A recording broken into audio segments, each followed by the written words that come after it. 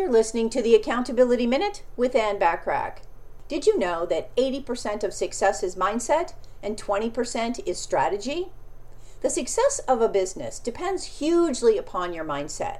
Ignoring it will be to the detriment of your business. 95% of our thoughts are the same each day, and on average, 80% of our thoughts are negative. Did you know that? When you talk with any successful entrepreneur, they will reveal that the mindset plays a huge role in ensuring the success of the business. This means that you have to find a way to unleash the power of the mind. Sounds easy, doesn't it?